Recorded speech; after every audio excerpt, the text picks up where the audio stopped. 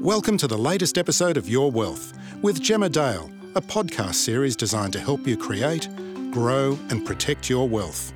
Hi and welcome to this episode of Your Wealth. I'm Gemma Dale, NABTrade's Director of SMSF and Investor Behaviour. Today I'm speaking with Dan Moore of Investors Mutual, who has joined us before. He was with us right at the beginning of COVID and we had a conversation about what the COVID impact on markets was likely to be. Turned out to be very, very dramatic. Then we had a conversation about reopening last year. And now we're in this scenario where perhaps it's a tipping point again. You seem to be the person I speak to at a tipping point. Dan, thanks so much for joining me today. Thanks, Gemma. It's great to be back. So you recently wrote a piece for the AFR and we've had this conversation before, but it's such a cool way to frame things. Entitled, Suddenly the Market Cares If a Company Makes Money, in brackets again, feels very prescient right now. And it's an optimistic way of looking at things rather than saying everything's getting sold off and it's bloodbath. Let's talk about the fact that there's stuff out there that is actually worth buying because it will over time give you some value. Why would the market ever stop caring about whether companies make money? So I guess that's a great place to start. It's a really big question. I could give you a short answer or a very long answer. I'm going to do my very best to do something in the middle. The short answer is people stop caring about whether a company makes money when they're overly optimistic. And it obviously normally happens in a bull market and they're excited about the future of the company. They think it's got great growth prospects. And whether the company makes money today is not that relevant because the future is going to be so bright. Now, there's some companies where that logic is reasonable, but what happens in bull markets is this logic that applies to very few companies gets extrapolated to many, many, many companies where that logic is less strong, and we're talking about companies that lose money today and are never really going to make it. And if you've looked at the current cycle, it's been one of the most extreme cycles of unprofitable companies have gone up incredibly, and a very large number of them. And we're just starting to see that sort of unwind. It's actually been unwinding for around 6 months now. And why that's happened is we've had this enormous amount of liquidity go into markets over the past 2 years, and that's starting to unwind as well. That's a great summary, actually. It's a nice, concise way of explaining how it happened. You did say this cycle has been somewhat extreme, and it has felt that way. I mean, you have companies like Uber, and we're going to talk about Australia, not necessarily the US, but Uber says in its prospectus, we may never make a profit. Chuck your money in anyway. It's kind of amazing. Yeah, there's so many examples, isn't there? I mean, I recently watched the We Crashed series on Netflix about WeWork, which is another extreme example of these sort of unprofitable companies. But to put some context around it, if we go back to 2 years ago, really sort of the bottom of COVID, there's actually an unprofitable index in the US. It's a Goldman Sachs unprofitable tech index, and that index went up fourfold in the space of 12 months. So that was your play. You have to go for the unprofitable index. Generally, you think that sounds like a fairly rotten place to invest. It's. I mean, you wouldn't believe it unless it happened, and why it happened was the amount of liquidity that went into markets. And again, just to put a bit of context, so. And I'll just use the US because it's just the biggest example, but this was pretty similar across the world. US probably a bit more extreme. But the Federal Reserve over 2020, 2021, they printed $5 trillion. And they bought a whole heap of securities in the market, pushing interest rates to zero and bonds effectively to zero to try to avert a crisis during COVID. Now, $5 trillion, that's trillion with a T, is equivalent to 25% of GDP. In addition to that, the government in the US did 2 budget deficits, the biggest in history, $3 trillion, twice in a row. So 2020 and 2021, $3 trillion with a T twice. That's 15% of GDP each time. That is the amount of liquidity that found its way into financial markets. Not all of it, but a lot of it. And that created probably one of the biggest speculative booms. It would be close to one of the biggest examples in history. I mean, the tech boom was pretty special in 2000.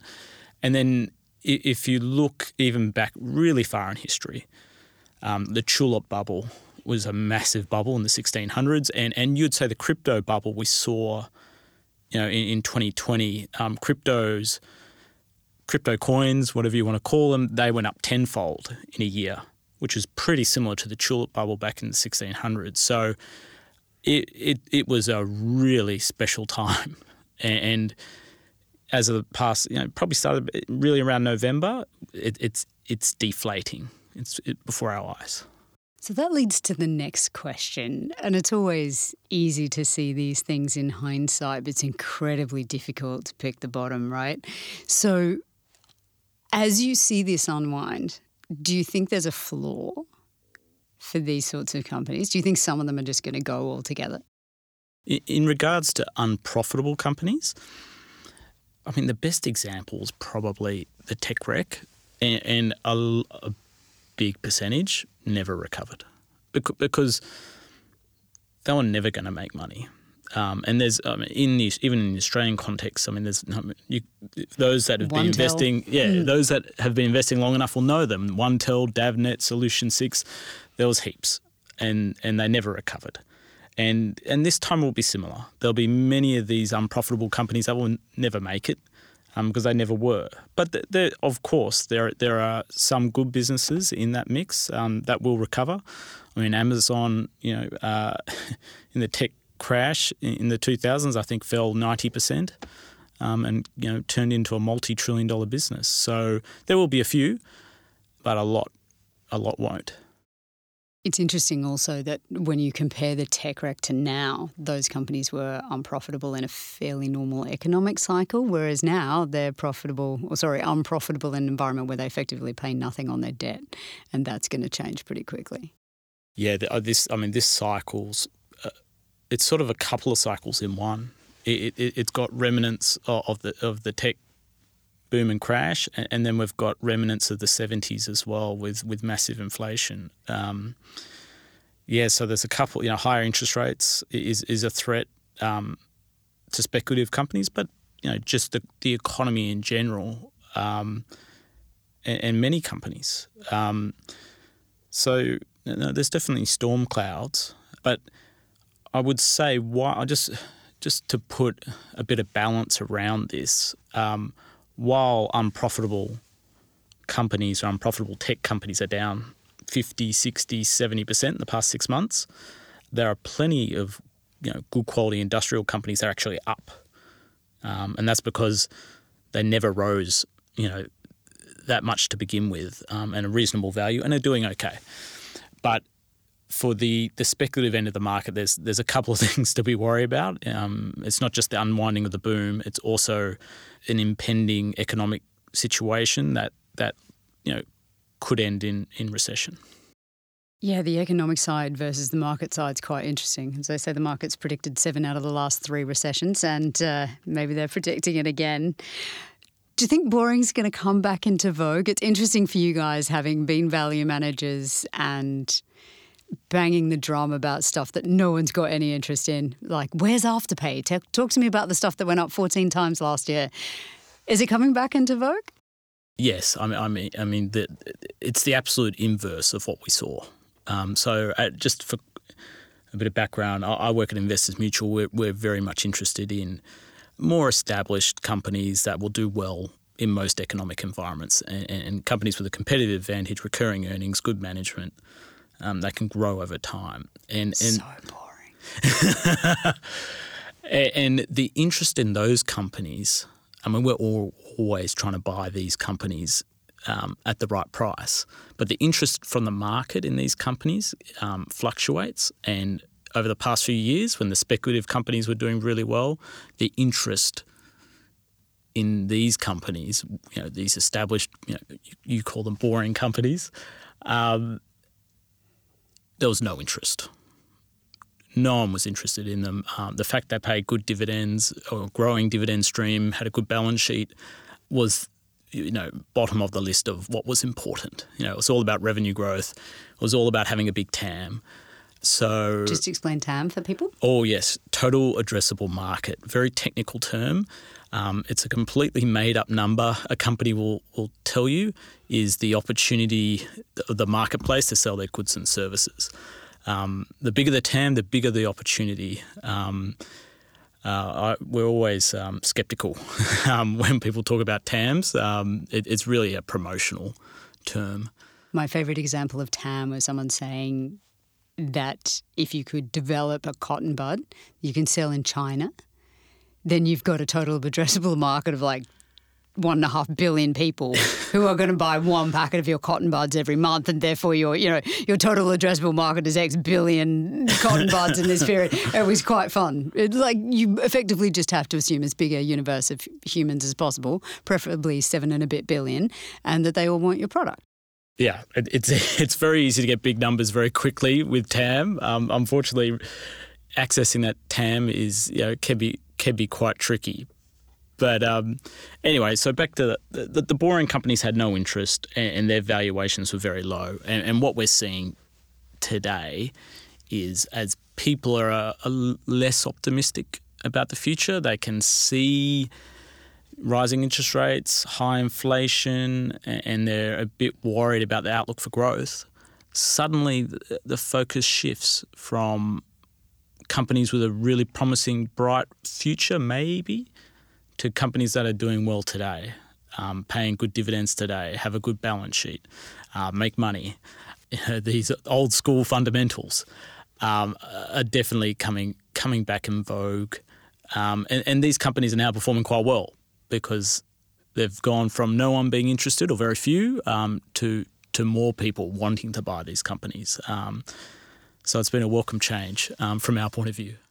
Yeah, I can imagine you guys in there going, see. You did make the point in your article that this is just the cycle, that in every cycle we see the optimism get a little bit out of hand and people pay crazy money for things. It feels like it's been a really long cycle though, right? If you are trying to convince people of the merits of recurring earnings, for example, it's been a long time since people have really paid any attention, to the point where, they thought Warren Buffett was past it. Are you seeing, do you feel that the cycle has gone on so long, the other side of the cycle will go on for a while? That's a great question. To answer it, you got to, I'll probably answer to start with why it was so long. So it has been a very long cycle. And the reason it's been so long is you've had low, very low or falling interest rates for a long time. And you've had that situation because inflation has been incredibly benign since the GFC. And whenever there's been any sort of hiccup in markets, the Federal Reserve or central banks globally have just pumped QE into markets. And under that just breeds a complacency of buy the dip. Capital markets, the Fed will look after you. Access to liquidity, will be there. And it really did breed a massive VC industry. I mean, the VC industry has had enormous growth. Quickly explain VC. Venture capital. So these are funds that provide money to start-up businesses, and they've grown enormously. So it's bred a heap of start-up businesses, and which has, again, fueled this unprofitable speculative boom. And now what's happening is we've got inflation. All that money printing has eventually fed into rising prices for goods, for wages, commodities, and now rates have to go up. And people, I mean, there'll be almost a generation of people who haven't seen rates go up in a material way on their mortgage in particular. I had an interesting conversation with an investor. Sorry for interrupting, but I think it was so telling at an event the other day, and I mentioned that net interest margin that banks charge when I was at university was 4%, right? That was standard net interest margin, 4%. So you would charge 7% on a mortgage and you would pay 3% on a term deposit.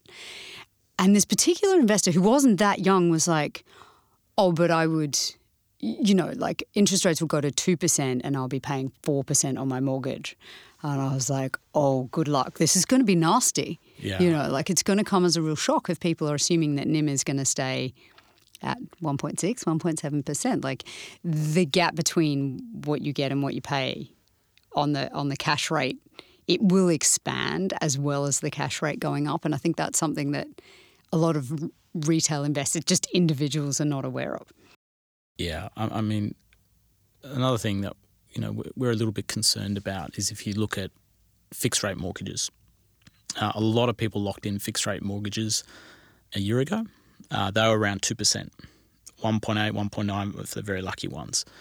That's about 40% of the market is fixed rate in Australia. Westpac just released their new 2-year fixed rate mortgages. They're now 4.3, 4.4. And if you look at the seasoning of those fixed rate mortgages, they're going to come up next calendar year. I think about 50% of fixed rate mortgages will be refinanced next year, and people are going to be going off 2% to 4.5-ish. And it's good. Yeah, it's going to be a bit of a shock for some people. We would expect spending habits might change a little bit. So yeah, look, there's a few things to be cautious about. In addition to these speculative companies which are unwinding as well. So if extraordinary growth is off the table in Europe for the reasons you outlined, right? Rising interest rates, rising inflation, complete rethink by the market about what they're willing to pay for these things, withdrawing liquidity. Two things. Investors need to start looking for something else. But do you think they also need to moderate their expectations for returns? Yeah, well, if your expectations were for making 50, 100% a year, which, look, I mean, with crypto, some people made tenfold in a year. That's obviously completely unrealistic. I definitely think the outlook for returns across all asset classes is going to be tougher as rates move up. The key is, where you invest right now. And, it is a pretty tricky environment. And you really got to be focused on fundamentals. I mean, we've been talking about this for a long time. You've got to be really focused on, we believe, established companies that have got a strong competitive advantage, businesses with those recurring earnings that can do pretty well in all environments, recession resistant, if you will. You need a good management team for sure.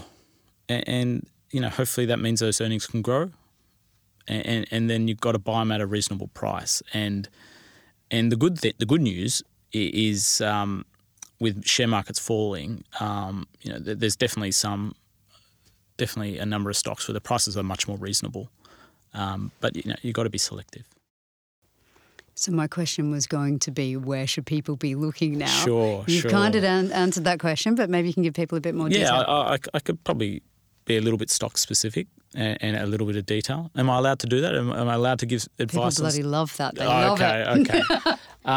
Look, to go into a little bit more detail, the biggest concern we're worried about is inflation and the ability for a company to pass on that cost inflation to their customers through higher prices. And that's not an easy thing to do if the consumer or business environment's a bit weaker. No one wants to pay higher prices if they've got to pay higher mortgage payments and things like that. So you've got to be a very strong business to be able to do that. So you really need to look at the companies with a degree of pricing power, and we also prefer businesses where the product or service is relatively non-discretionary. Something that's essential. Whether it's telecommunications, your mobile service, whether it's pallets that move, food and beverages, or whether it's pathology services, which you have to use if you're sick, or rail haulage, for example, to move essential goods. You want to be involved in the companies where the demand is not going to be too cyclical if things do get a bit tricky. And to give you one example, and then, sorry, just before I go give you the example, the other thing is for the price to be reasonable, sometimes it's got to be a little bit unpopular, a little bit not in vogue at this point in time. And one company, we really like at the moment, which definitely is not on the popular list, is Aurizon, which is a rail haulage company. They own a rail network in Queensland, which is a regulated asset, so it's a recurring income stream, which is highly predictable. And the other part of their business is they own the wagons that go on the rail, and they're long-term contracts that grow with CPI. So the good news for Aurizon is in March, CPI was 5%, so the prices for all their wagons went up 5% for the March quarter. So it's a really good place to be. Now, this company trades on a very low multiple and trades on a really high dividend yield. The dividend yield's around 6.5%, fully franked. Fantastic management. Why? Why is it unpopular? Why does it trade on a low multiple? And that's because about a third of the things they carry on those wagons is thermal coal, and everyone hates thermal coal. And we, there's reasons, right? I mean, thermal coal will slowly decline over time. We don't have our head in the sand about that at all. But it's been put in the sin bin of it's got thermal coal exposure, not interested. But the reality is there's other parts of their business they haul that are growing incredibly quickly. So they also haul iron ore, they haul grain, they haul lithium, copper, nickel. And the growth outlook for those customers they have is very strong, particularly lithium, for example, in the future. Now, the really exciting thing we like about Aurizon is as the thermal coal customers decline slowly over time, they can move those wagons to their growth customers without spending any money, without spending any capital. So we think it's got a bright future. It's protected if inflation picks up. It's an essential service, and it's on a really low multiple. So that gives you a bit of an insight to what we're trying to find. And in the past 6 months, it's done quite well. While many things are down 50, 60, 70%, Aurizon's actually up. But it's still very unpopular. Yeah, because it's boring. I shouldn't say that. There are people who are very excited about trains. They think it's very exciting. Just, not the average investor. Although when you say lithium and copper, there will be a whole ton of people who suddenly prick up their ears and are very excited about it. When we look at the parts of the market that have been really popular, one of the things I'm finding investors are having real trouble letting go of. First of all, we do tend to anchor ourselves to those higher prices and think that things will get back there. The number of investors who know that Afterpay got to $160 is incredible, right? People know that and they peg their hopes to that number despite the fact it's very much in the past. Investors do want to have exposure to the disruptors. They want to feel like they will have some dramatic upside to that new thing that's going to change the market and change the world. How would you suggest they look at that now, knowing that you have to be infinitely more selective than you may have had to be at any point in the last decade? You've got to make sure that the business model is sustainable. And this sort of comes back to what I was talking about at the right at the beginning. Some of these unprofitable companies or no-profit companies had good business models, and there was a reason why they were unprofitable. And the main reason is they make money, but they've got such good growth opportunities. What they do is they reinvest all their profits to grow their customers and grow their business. But they could be profitable if they just chose to slow their growth rate. So companies with good unit economics, who have a real business model, something unique about them, some sort of competitive advantage, those companies, they have a future. And I would suggest, though, that there's not a lot of them. I think fewer than people probably realise. And there could be opportunities, definitely, because within the disruptor, unprofitable or no profit space or low profit space, they're all getting torched right now. It's every single one of them. And I'm sure there's a few of them that have a future, but it would be few, particularly in Australia. It really would be a few.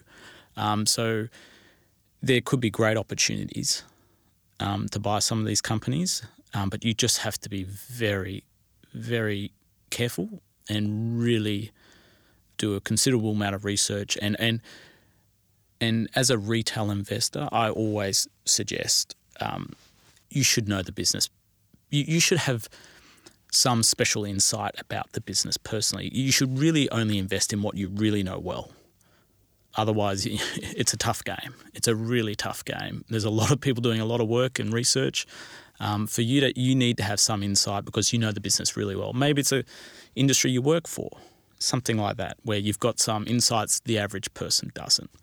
But I'd definitely be very careful, and I'd be very careful about any company that needs to raise equity to exist right now, because the liquidity is not really there.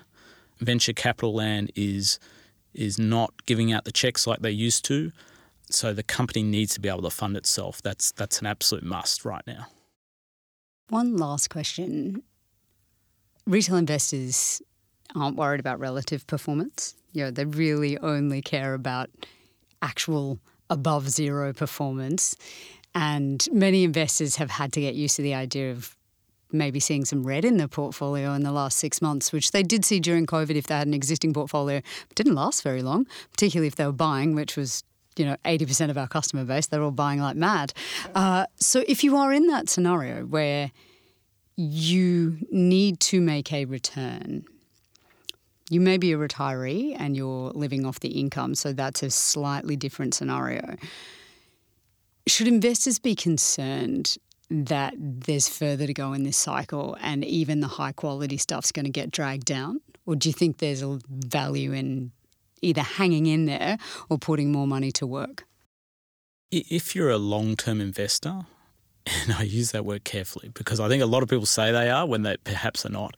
But if you're a long-term investor, and what I mean by that is when you buy an investment, you plan to own it 3-5 years plus. And part of the investment idea, particularly if you're at retirement age, is you're looking to live off the income from that investment as well. It's not all about capital gain. Income's a big part of that return. Then you've got much less to worry about what the share price does over the next few years, because really what's really important to you and your lifestyle is the income you're receiving. And if you're invested in the right sort of company where those earnings profiles are much less volatile, those earnings are a bit more resilient and that have less volatility than the economic cycle, you can be pretty comfortable and not follow the daily moves of the share price too much and not get too concerned. Whereas if you're more of a trader and you're buying a company that doesn't pay much income, pays no dividends, then it's harder not to be caught up in what's going on, particularly if you need to fund your lifestyle. It gets complicated if a share price is down 50 or 60% and you need you need to sell some shares to fund your holiday, or whatever you require in your life. Well, you really don't want to be selling when it's down 50%. But if there's no dividends, you might not have a choice. So it really depends on what sort of investor you are. If you're long term and the main reason for investing is the income, then you should be relatively relaxed. And that's sort of our approach. It's a much more sustainable approach. It's much less exciting than investing in disruptors and crypto. But, we have a saying, within the company, the share market is a great place to build your wealth slowly over time or lose it really quickly. And we prefer the former. And it's not always popular. People tell us we're dinosaurs occasionally. But through the long term, it delivers good results. It's interesting we're having this conversation now, right? 12 months ago, we would be hearing from people, if you're not investing in the high growth stuff, you're a dinosaur. There's so much FOMO out there from people who had missed that bounce out of COVID. The bounce out of COVID because so many retail investors caught it. And they rode that wave and did beautifully out of it. A lot of our guys were buying really sensible stuff. They bought banks and things and did really well. A lot of them bought BHP. Not a bad call. So a lot of people did really well out of that bounce, but then, it's getting to its peak and they're feeling like they've missed the window to maybe grab more. But it's a different day today, right? Everyone's feeling very differently about markets. Dan, you guys publish a lot of commentary. You're very thoughtful about your process and what you will invest in and what you won't, which wasn't terribly sexy 2 years ago, but it's becoming much more appealing to people now. Where do people go to find out more about you guys and what you're working on? Thanks, Gemma. The best place is to go to our website, investorsmutual.com.au, or actually it might be iml.com.au actually, or our LinkedIn page. I'm sure we can clarify that. It's one or the other. If maybe you Google it? Google us and you'll find it. But Investors Mutual, we publish a heap of content. We've got a strong retail investor base. We have a lot of financial planners as clients. So, communication's very important to us. So there's lots of good stuff there, in videos, articles, all sorts of things. I think more and more people are doing that little bit of extra research now too, so they appreciate knowing where to go. Dan Moore from Investors Mutual, thank you so much for joining us today. Thanks, Gemma. Thank you so much for listening also. As always, we love hearing from you. The questions are changing now, right? It's all very different, but we receive fantastic feedback from you guys. We love getting your questions, so please just email us at yourwealth@nab.com.au, and I look forward to talking to you again soon. I'm Gemma Dale. Thanks for listening. Thanks for listening to Your Wealth with Gemma Dale.